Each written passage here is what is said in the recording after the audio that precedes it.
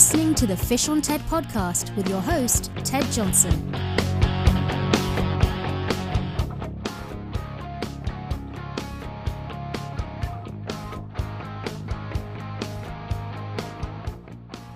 Well, hello, this is Ted Johnson with the Fish on TED podcast, and we are recording today about the end of September 2019. We've got a great guest for you today, and I'm excited to have him on. I'm not going to steal any of Terry's thunder, but Terry, are you there?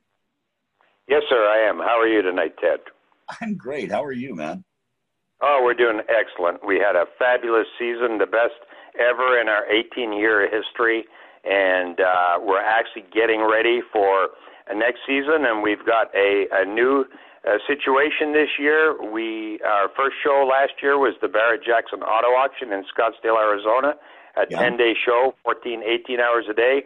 And they loved us so much, they've invited us to the Las Vegas show, October, I believe it's 2nd, 3rd, and 4th, Thursday, Friday, and Saturday. So we're just basically getting ready, packed up, and going over our program to go there and hopefully compete with some of the people and take some of the guests that are buying these nice cars and come to Salmon Catcher Lodge afterwards. Absolutely. You know, I looked at the website on the auction, and holy smokes, those people are spending some serious dollars, aren't they? Oh, yeah.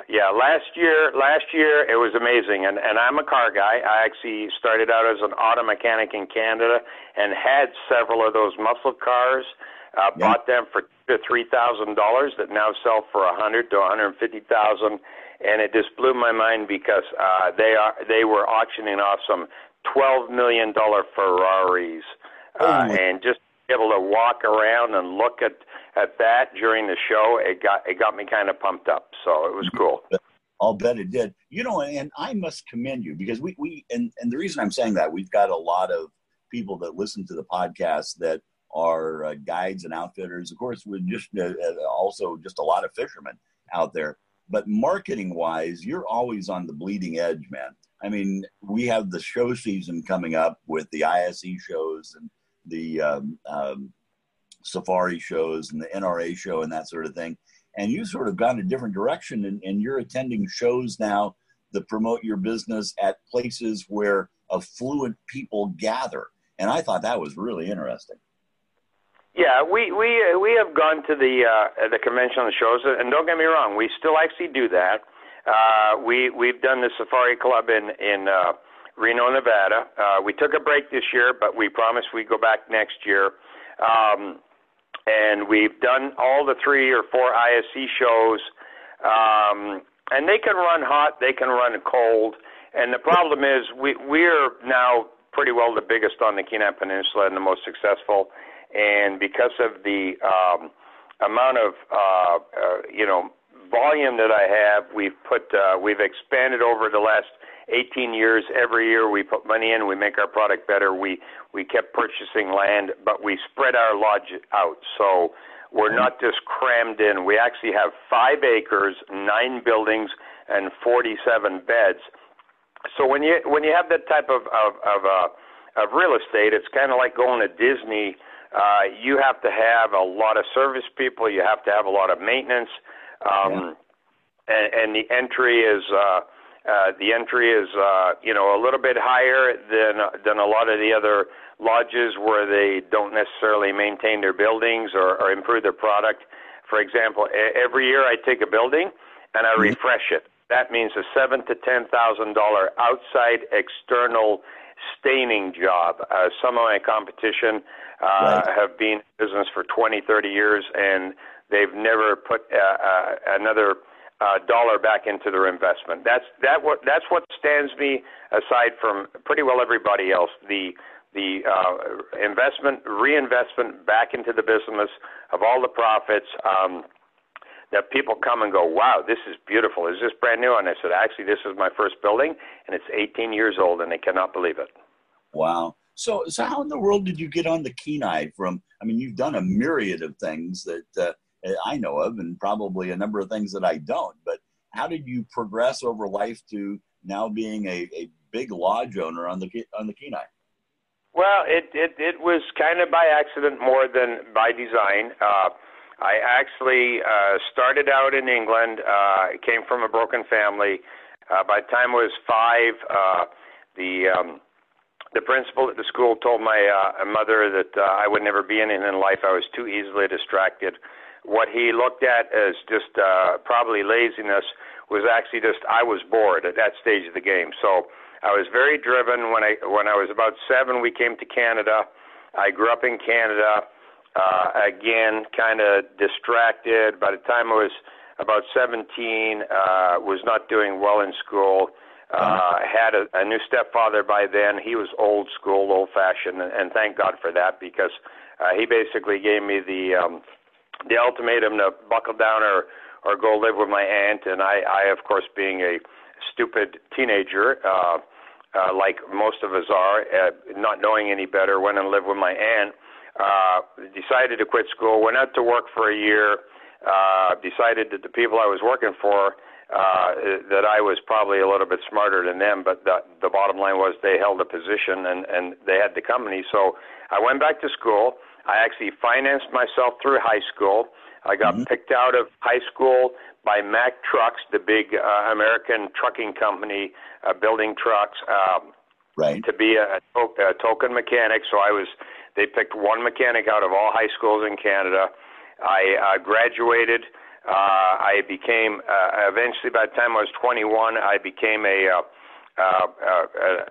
test driver off the assembly line of brand new Mack trucks, doing very, very well. In today's dollar value, almost a 6-digit price, believe it or not. Wow. Was buying Super Bs and Roadrunners and Shelbys and all these cars now that I see going through the auction for $150,000. Decided I wanted more in life. Went back to college. Ran a Canadian Tire store, which is a very well-known brand in Canada. Oversaw after school at night, doing my college degree. Ran a Canadian Tire store. Was still pulling in some reasonable money. Worked till 2 a.m. doing my college courses. Had a 4.0 grade O average. A young man took me up in an airplane. Said, "That's it. I want to be a pilot." Really? Sold a Shelby, an Austin Healey for about $3,500, which their value now at Barrett Jackson is probably a $200,000 to $250,000 auction block price. Went to flying school, bought my pilot's licenses for $5,200, which is the equivalent to today's dollar, about $45,000, and struggled. Started out in the Canadian Arctic flying DC-3s, Twin Otters, $100 a week. So literally took about an 80% pay cut to fly. Did that for 4 years. Flew over polar bears, Canada geese, narwhals. Had a fabulous time being to the real magnetic North Pole on skis in the wintertime. Finally made my way down to Toronto area. Was flying radioactive material to New York, Boston, single pilot. Ended up flying probably about 30 different airplanes, corporate jets. Flew celebrities like Gordon Lightfoot, Anne Murray, President of General Motors, the rock group Rush, Pittsburgh Plate Gas, different executives.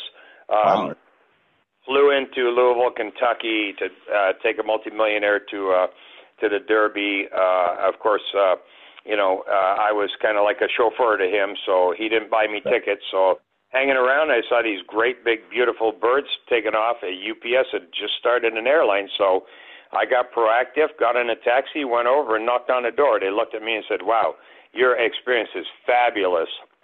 We're interested in you." Really? Within 6 months, I was working for UPS I graduated as a flight engineer, aced the exam, aced the oral. They made me the first non-management instructor on 727s, instructed for a year. Flight engineers, really my background in engineering and auto mechanics helped me do that. Graduated to the right seat of 727. Within 5 years, I was a 757 captain. Within a year and a half to 2 years, they made me a training captain, and I never looked back. I had a 25-year career with them, flew 767s. I was the first international instructor, non-management, along with another gentleman. And we taught pilots how to go around the world on a 2-engine airplane. And while I was going through Anchorage, we had a 48-hour layover before we went over to Shanghai, Beijing, Seoul, Korea, Taiwan, Malaysia, India, Dubai, Germany, et cetera, Kuala Lumpur, and I just rented a car and went down to the Kenai and started fishing. Well, I fell in love with it, so I eventually bought a van for my layovers, and then I fell in love with all the gear that you buy. So eventually, I had so much stuff in the van. I drove a pickup truck and a camper and a boat up from Tennessee, where I was living at the time. And then when I maxed that out on clothes and fishing gear, I decided to build a house. So I built this, what was supposed to be just a small investment, a beautiful little log cabin, but it was astronomical. It actually had 3-foot logs in the ceiling, and there's no more logs left on the entire Kenai Peninsula. And of course, it ran over like most people when they build. So I was kind of complaining to the co-pilot one day about how I, kind of shot myself in the foot and invested all this money on a place that I only got to go to 2 days a month. And he said, well, heck, do you know how many pilots, love to fish? Why don't you rent it out to pilots? So I did that. And my first customer was a 727 female officer, a captain, and her husband was a Continental co-pilot. And I believe I got $50 a night renting them out what is now a $600,000 cabin. Wow. And then right after that, when I decided to go into business and get a license, et cetera, and turn it into Salmon Catcher Lodge, which was unusual because when I decided I needed a name like the state requires, I go, you know what? I'll try Salmon Catcher Lodge, but I'm sure that is taken. I mean, of all the fishing lodges in Alaska, I imagine that somebody would have come up with the idea, touchy Salmon Catcher Lodge, and lo and behold, there it was. So I grabbed it. One of my very first revenue customers, not airline employees, was Brian Shaw from the LA Lakers, who I met last year at the Fred Hall Long Beach show and did a selfie with, which was pretty interesting to see him about 16 years after the fact. A good guy, now retired, teaching young guys how to play baseball, more not so much for the money, but for the passion of passing on his trade. Right. And that's how I got into it. Wow, really? And never looked back, huh? Yeah, and it's taken me 18 years, to be honest with you, to actually make money at it because I've been investing in it the whole time. Our last investment was we finally went up to the and we still have packages. All the units have kitchens, but now we sell the all-inclusive because we found that so many people said, hey, when my wife comes to Alaska, she's not going to cook. So we built a $125,000 commercial kitchen this year. Our last thing we're going to build actually is a 24-foot rotunda, octagon over top of the fire pit, so you can sit under that fire regardless of whether it's raining or snowing or whatever. Right. And that will be the last investment in my lodge. After that, we're just going to sit back and do the maintenance. But 2 years ago, we built what was supposed to be about $125,000 sauna, gym, and hot tub. And, of course, in my fashion, I decided not to drywall just because of the steam. So we ended up with tongue and groove. So it's tongue and groove ceiling, tongue and groove walls, et cetera. And it's absolutely fabulous. And that ended up I thought, well, we're going to do corporate groups. We have done corporate groups, so I made it a fashioned after Germany that I experienced. We built a 20 to 25 person sauna, 8-person hot tub, a gym, and full body massage chairs. So So basically, I've been putting money into it the whole time, using my UPS. I've been retired for 5 or 6 years. I have 4-stage renal failure. Fortunately, I'm on the Mayo transplant list, so life will be good after that.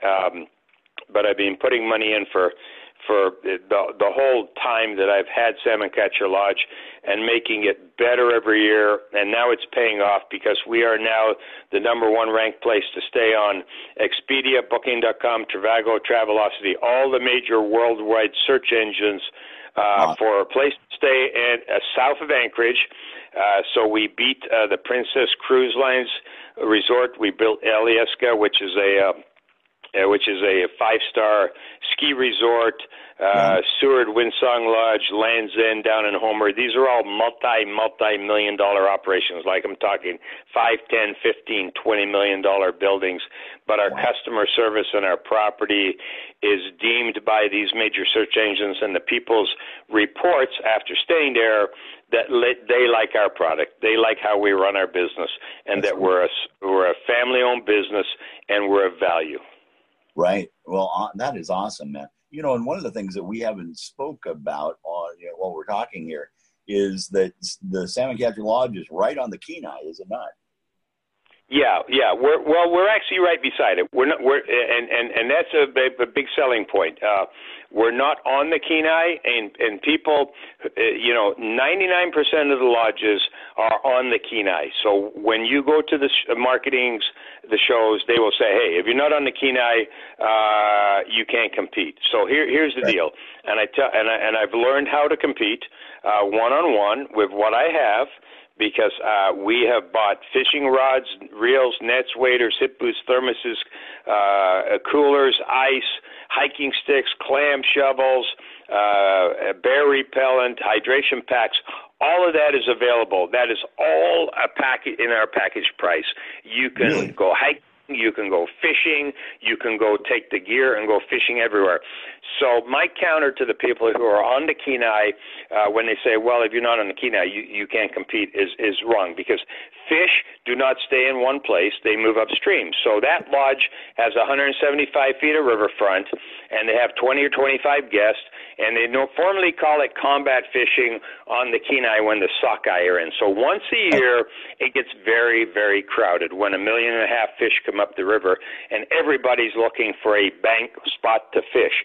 So they use this to sell, hey, we have private riverfront. What they don't tell the clients is that they have their own guide boats parked right in front of their property, so you're not really fishing for the sockeye off the bank. You're standing in the boat, and ironically, sockeyes hug the shore. So sockeyes are 2 to 3 feet away from the shore. So while you're casting out trying to catch these sockeyes, the fish are actually swimming right underneath your feet under that boat. So that's a misconception that they have used to market their property for years and years. And as I tell people, look, if he's got 175 feet of riverfront, he's got 27 guests. If you divide 27 into 175 feet, that's about 3.2 feet per person. So you're actually combat fishing on private property, and the difference is, when you're on public land, you have to respect your neighbor. When you're on private property, you got to be looking at that guy over the dinner table that night, or sitting in the same boat with him.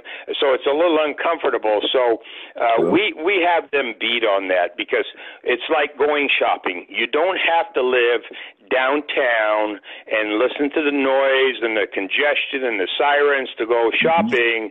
What you do is you live outside of town, you drive into town, you go shopping, you get the shopping out of the way, and you come home to this nice, quiet, peaceful 5 acres with saunas and hot tubs and massage chairs and fireplaces and concierge 5-star customer service.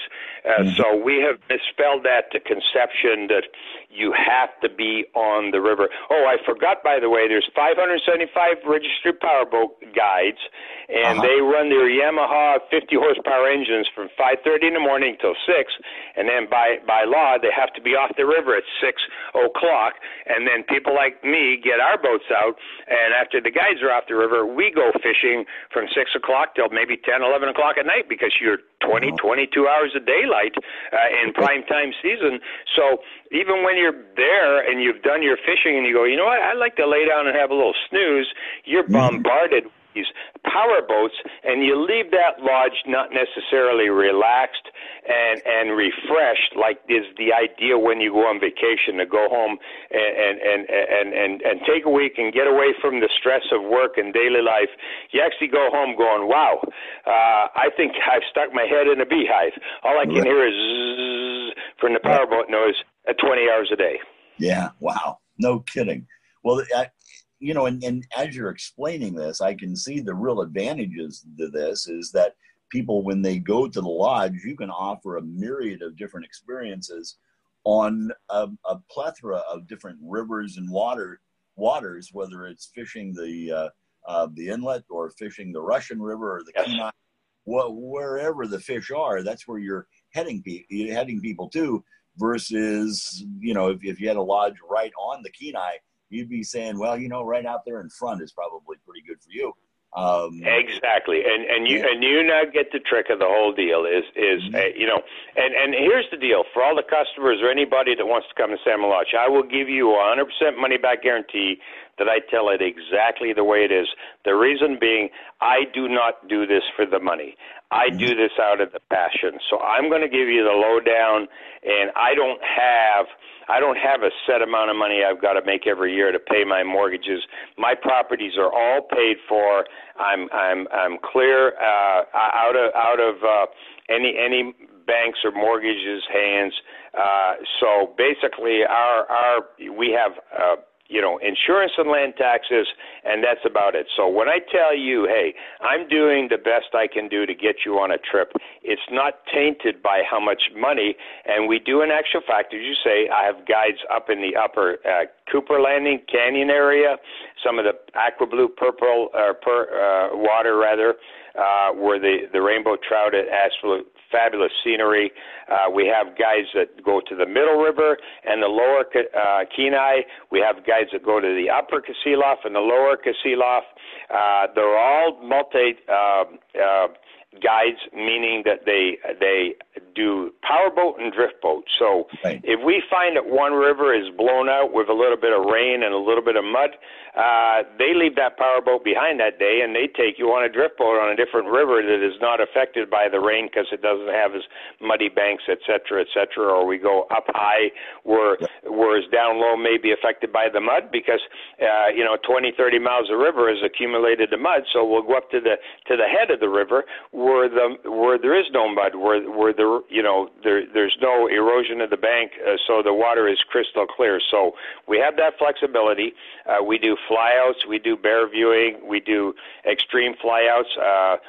4 or 5 people on a beaver for a whole day. They rent the whole airplane. They do several different lakes and rivers. They go for several different species. We also have a great concierge service because we realize not everybody wants to fish. So we build custom packages where you basically, the wives can go glacier cruising, whale watching, bear viewing, fly out. They can go shopping. We can set them up on a cruise down in Homer, having a lunch over in Seldovia. Or we can just get the guys on the boat and let the ladies take the car and give them some binoculars and some coolers with some cool drinks and some box lunches and say, hey, here's some maps, here's what you're going to do. And that's where actually your app, Salmon Catcher app, does very well for us that you have built for us, is we have lots and lots of stuff on that app for them to use, and that they get that when they come to Salmon Catcher Lodge. So, yes, we are everything from kayaking to whale watching to horseback riding. We can set up dog sledding. I had a couple this year that went flew in a helicopter, hiked on a glacier, and rappelled 200 feet down into crevices and gave me the pictures. It's absolutely fabulous. Really? So we do it all. We're basically there to have people not just catch fish. We're there for families, groups, corporations, everything from weddings to retreats. So yes, we do it all.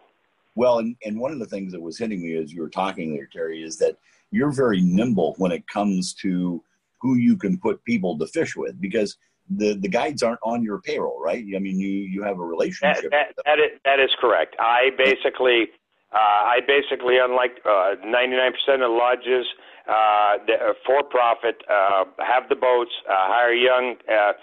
Some of the best lodges on the peninsula, competing with me, bring kids in from college. These kids are 21, 22 years old. I mean, I'm sorry, but you gotta be 18 years old to get your guide's license. So you're talking 3 years experience. Some of my guides have 50 years experience on the Kenai River. And I match my customers up. I go, okay, are you hardcore? Do you want to go out with a guy he's maybe a crusty old guide, like a crusty old captain on a boat, barking out orders, but boy, he knows how to get those fish. Or do you want to go out, you have a family, I'll send you out with a nice young guy in his 28, 30-year range. He's great with kids. I know because I send my 6 and 8-year-old children out with him. And he teaches, and he's confident, and he's quiet, and he's subtle on how he approaches the fishing, and everybody comes back happy. So yeah, we subcontract out all our employees. I have one guide on full-time payroll for in case we need somebody to go above and beyond. Most of the guides are by that stage they're tired, so I keep them around if we have to do something exceptional to make up for a bad weather day or something like that. But we are the top paying lodge on the peninsula. In some cases, we pay our guides. Now, that doesn't mean the customer pays more. You're still going to pay the same price to the other lodges. We're competitive on our guiding, but the bottom line is they're going to supply the boats, and they're going to pay that guy. For example, one of the lodges I'm aware of that is tied in with, for example, like Orvis or one of the big sporting companies. These guys get $100, $200 a day, and they work for tips. My guides, if we're charging $800 for 4 people for an 8 or 9 hour day, those guides are getting 85% of that money. So I tell people, hey, I remember when I was a pilot working for $100 a week, and I remember when I was a pilot working for a couple of $100 an hour. Boy, did I have a better attitude at a couple of $100. Did I want to do a best job at a couple of $100 an hour than working for $100 a week? And that's basically why I do what I do. Yes, I could jump on the profit bandwagon, and I could mirror what all the other lodges do, but that's why I'm now a leader on the lodges on the peninsula, because I take the money and the profit, and it takes second seat to the product and the performance of what we do for you when you come to Salmon Catcher Lodge. Very good. Let's turn the page a little bit. I'm going to ask you, because you are a resident there and you're so in tune with the peninsula, the Kenai Peninsula, all up and down the West Coast, there's been bad press lately about salmon runs and that sort of thing. And in Oregon, where I'm from, they were saying this was going to be one of the worst salmon runs they've seen in years on the Kings, and the guides are just having a heyday right now. The Department of Fish and Wildlife were way off on what they thought was going to happen. But, you do hear things about the Kenai, and there's not as much fish in regards to, the great big kings and that sort of thing on the Kenai. And then, but people don't understand that, that's a cyclical thing. Plus you have all sorts of other types of fish that you can be fishing for, whether it's sockeyes, the huge runs there, and the cohos and that sort of thing. Touch on that a little bit as you see looking forward. What's the fishery going to be like in your part of the world? Exactly. And that's a good question. So here's the deal, basically. The Kenai Peninsula, if you go on the website, it's Alaska's playground. What that means is there are more fishing opportunities on the Kenai Peninsula than all the rest of Alaska put together. One thing I do let people know is when they're looking at the other 5-star competition based in Kodiak and Juneau and Sitka and Ketchikan is a couple of things. Number one, Anchorage is a Category 2, 3 airport, meaning it matches Atlanta, Chicago, Dallas, New York. It doesn't matter how bad the weather is, you always get in, the airplane auto-lands itself, and you always get out. All the other places in Alaska, they are bordered by mountains and stuff like landmarks and stuff that are an issue with navigation safety of the airplane. So basically, at 200 feet, even though the most seasoned Alaska airline pilot, for example, who runs up and down that coast all day long, all year long, at 200 feet, if he can't see the runway, if you're in the airplane, you're not getting in to start your vacation. If you're on the ground, you're not getting out the weather clears. That means that you could be stuck there for 2 days. Yeah, they'll house you because you're sleeping in the same bed as what the people who were supposed to get in, but you're not going fishing because unless you pay for it, because your vacation is over, and the other people, once they get in, their vacation is over within 5 days if they were coming for 7, because they got somebody else taking their bed 5 days later. So that's one of the big things that a couple of major things that set us aside from everybody else in Alaska. Number one, the ability for the airplanes to get in and get out unimpeded by the weather restrictions and the safety. Number two, 99% of all those other lodges are mainly ocean fishing. So if you have storms like they're having these days off the coast of California and stuff where it's kicking up for a week, your whole fishing charters could be canceled, and you're going to be sitting in that lodge watching CNN all day long, or Fox News, or MSNBC, or whatever. The point of the matter is we are totally flexible. If our weather is not good in the ocean, we give you a credit for that halibut fishing, and within 2 hours, we either have you on a fly out or a river trip. So when you come with us, you're going to get to go fishing. You're not going to lose your vacation or part of it because you can't get in or you can't get out, and you're not going to lose it because the weather is terrible in the ocean and the boats can't launch. If that's the case, you don't get charged for it. We put that back in the piggy bank, and then we take it out of the piggy bank, and we go, okay, do you want to have a day off to go out with the wives and go shopping or sightseeing, and your trip is now magically costing you a few $100s less, or do you want to go out fishing right away and let's get you on a salmon trip? But yes, that's the big difference with us is we have so many different species and rivers, and the runs are different. Even when the runs on the Kenai, sometimes the sockeye run this year surprised us all. We limited out at eight or so sockeye a day to keep. That's a 50-pound box of fish, and that went on for weeks and weeks and weeks. Normally the run's about 3 weeks. It was a 85-degree weather in Alaska this summer, which is very abnormal. But the silver salmon did not come in as well this year because I believe what they're saying is the silver salmon were more affected by the ocean temperatures, but the sockeye fishing was phenomenal, unlike we've hardly ever seen in the history of the peninsula. Also, where we do the flyouts across the inlet, that whole run has a whole different situation. It starts earlier. It just basically, when the salmon aren't over here, we can put you on an airplane. There's always some place to go where you will be fishing. So you just have to come to Alaska with an open mind. You're coming up for a great vacation, and you're going to go fishing.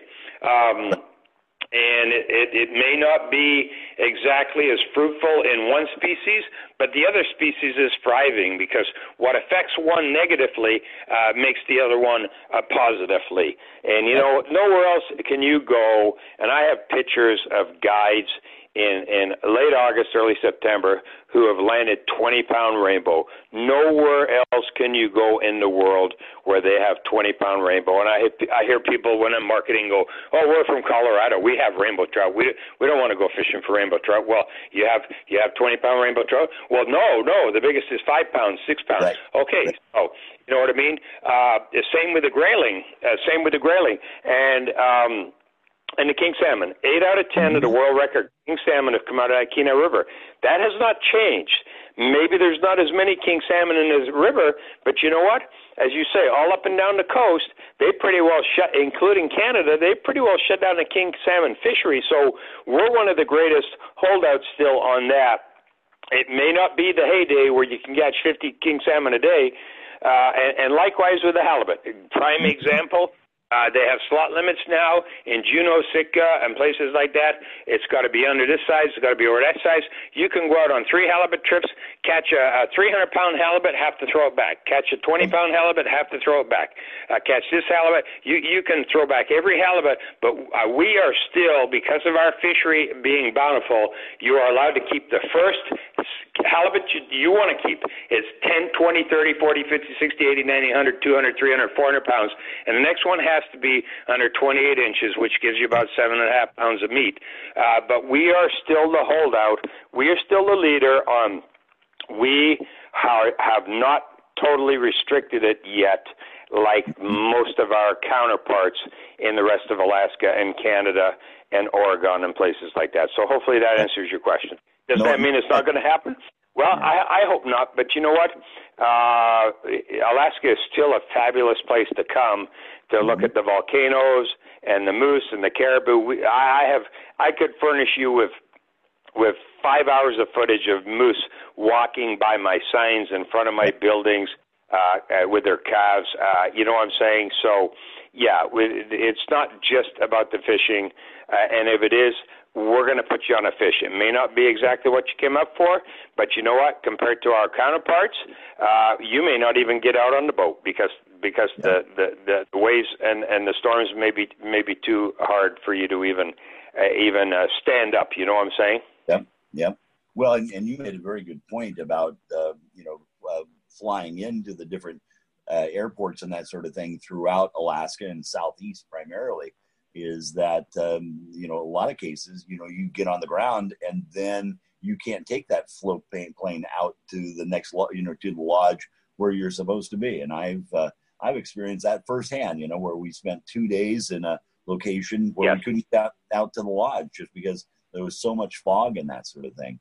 And Kodiak's a prime example of that. You can be sitting at the Anchorage airport for 2 days attempting to get into Kodiak. And as I say, everything I tell you is factual. If somebody denies that, I would offer them a free trip to my lodge if they could prove different on everything that I'm saying on this podcast. It's all legitimate. It's not profit-driven.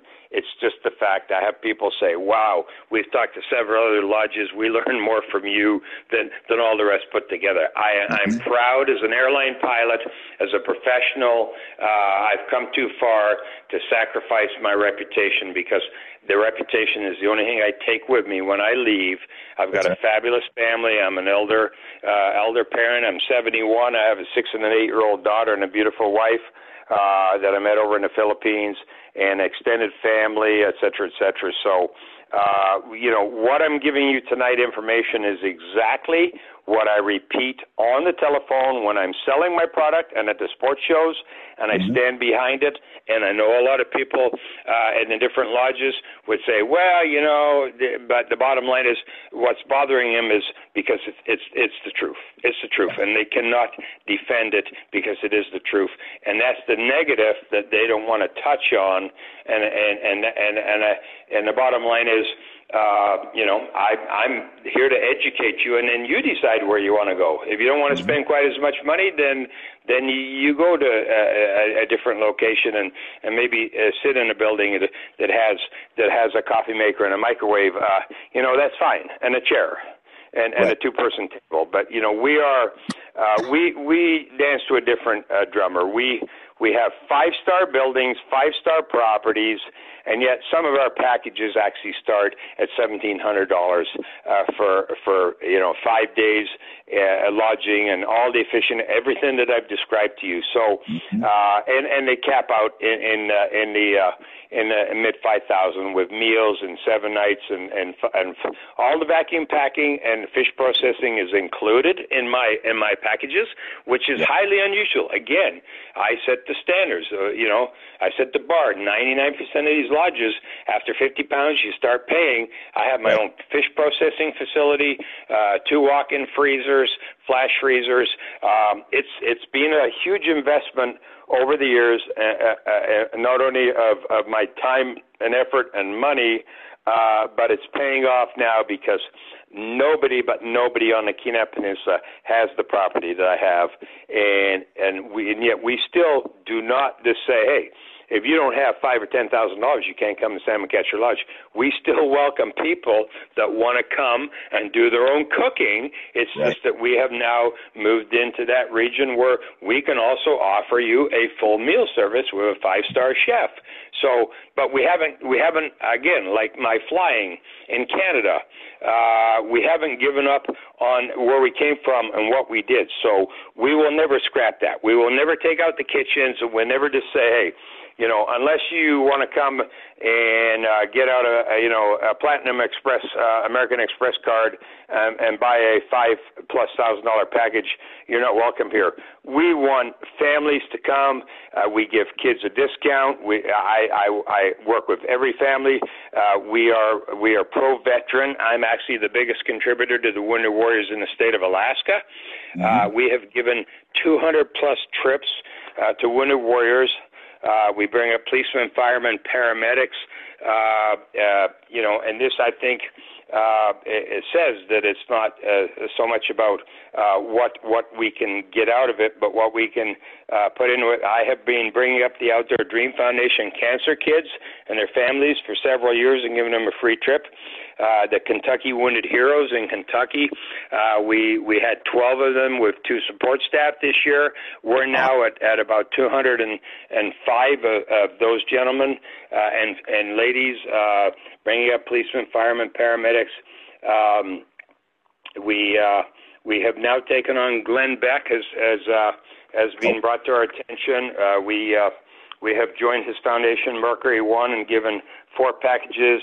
And basically, that's a unique one in itself. They lift up ordinary groups of people with faith, hope, and charity. And so if it's persecuted religions, not just Christianity, but any persecuted religions, if it's cancer children, people with deformities, they are just a broad, their charity, it just strokes all the brush across all the things in the United States. He used to be a television guy, now he's a radio guy.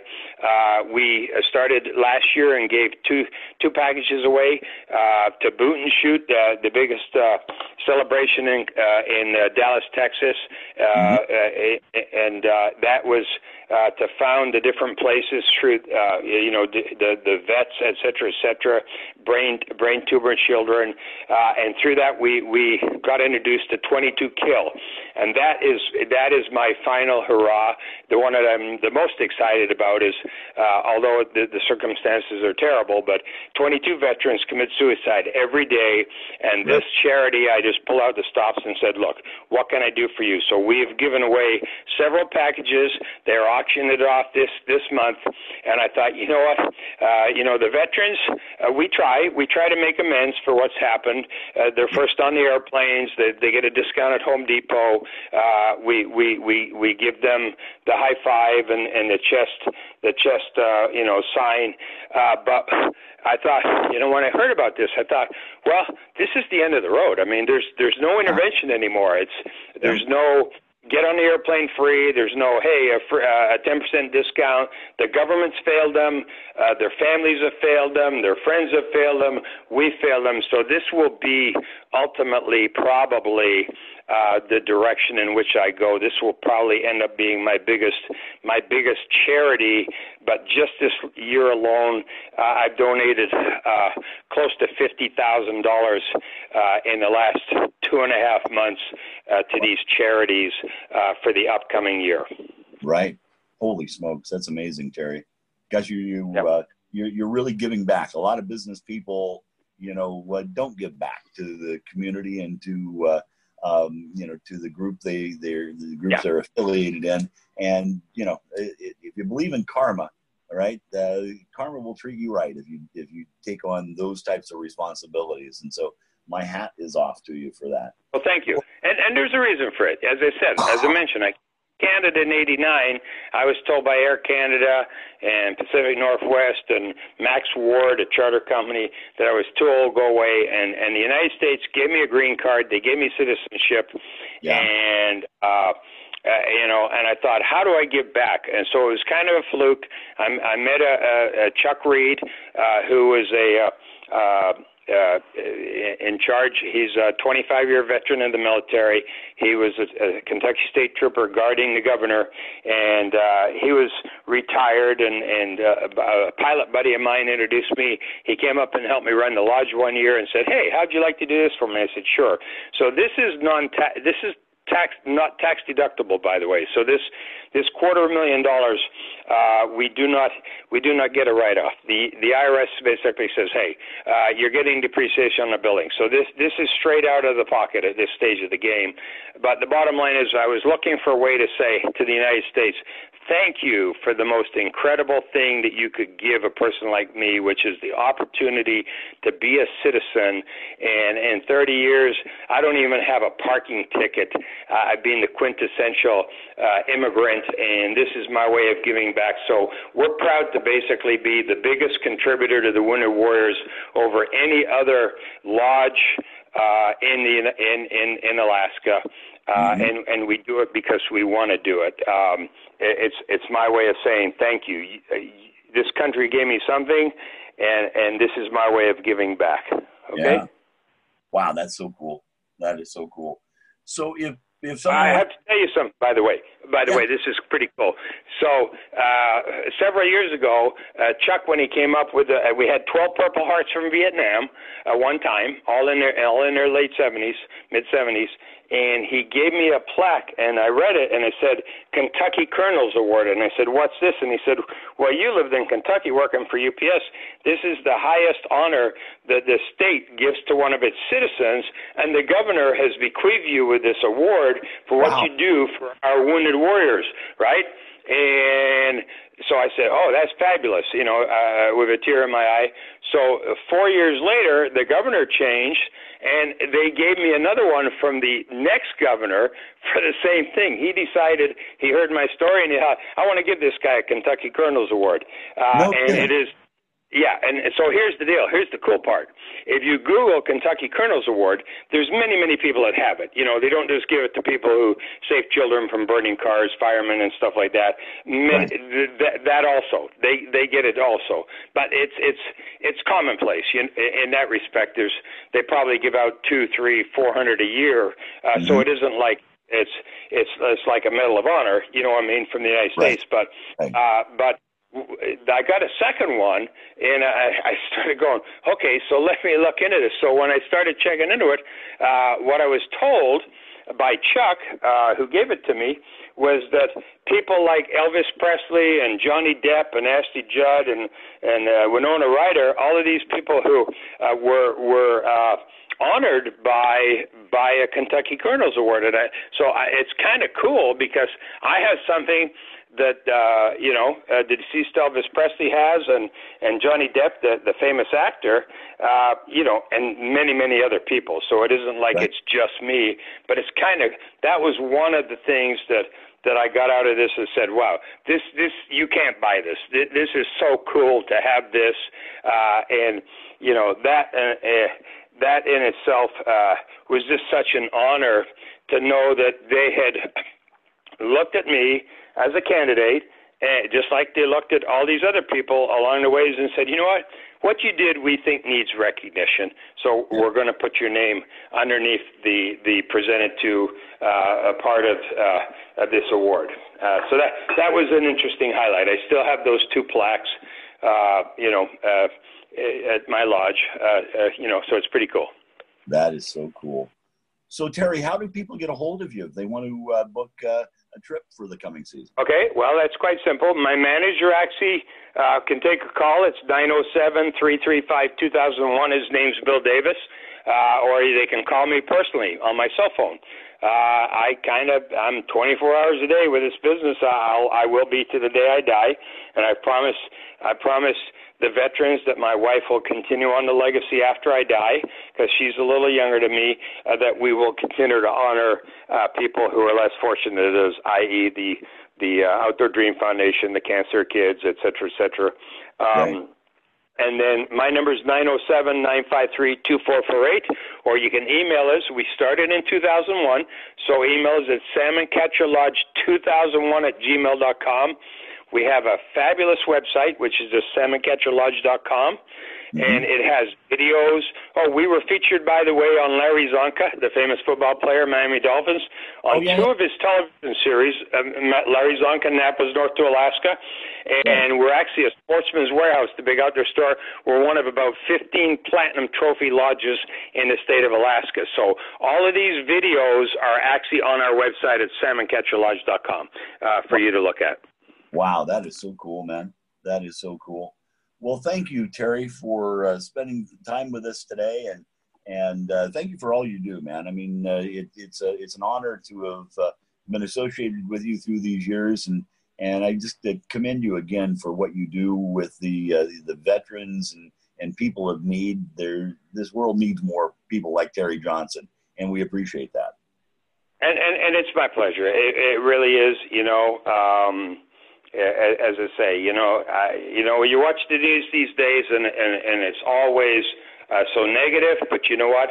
The reason I watch the news is the decent news channels always have one small story about a young boy or a mother or a school bus driver that saved the kid, or a policeman or a fireman that saved the kid. And that's what drives me to watch the news these days, is I know inside of that 30 minutes of news stories that there's going to be a 1-2 minute clip that a tear comes to my eyes, and that's the type of person I am, and that's what drives me basically to continue to do what I do. Is I look for the good in the country, in the citizens, in the state of the world, and what I can do to add to it. If you're not part of the solution, you're part of the problem. Okay, so I'll close with that if you're finished. Otherwise, thank you very much, Ted, for giving me this opportunity to tell people about me, and it's been a wonderful experience. And likewise. God bless you, sir. Have a great season coming up, and we're looking forward to talking with you again in the future.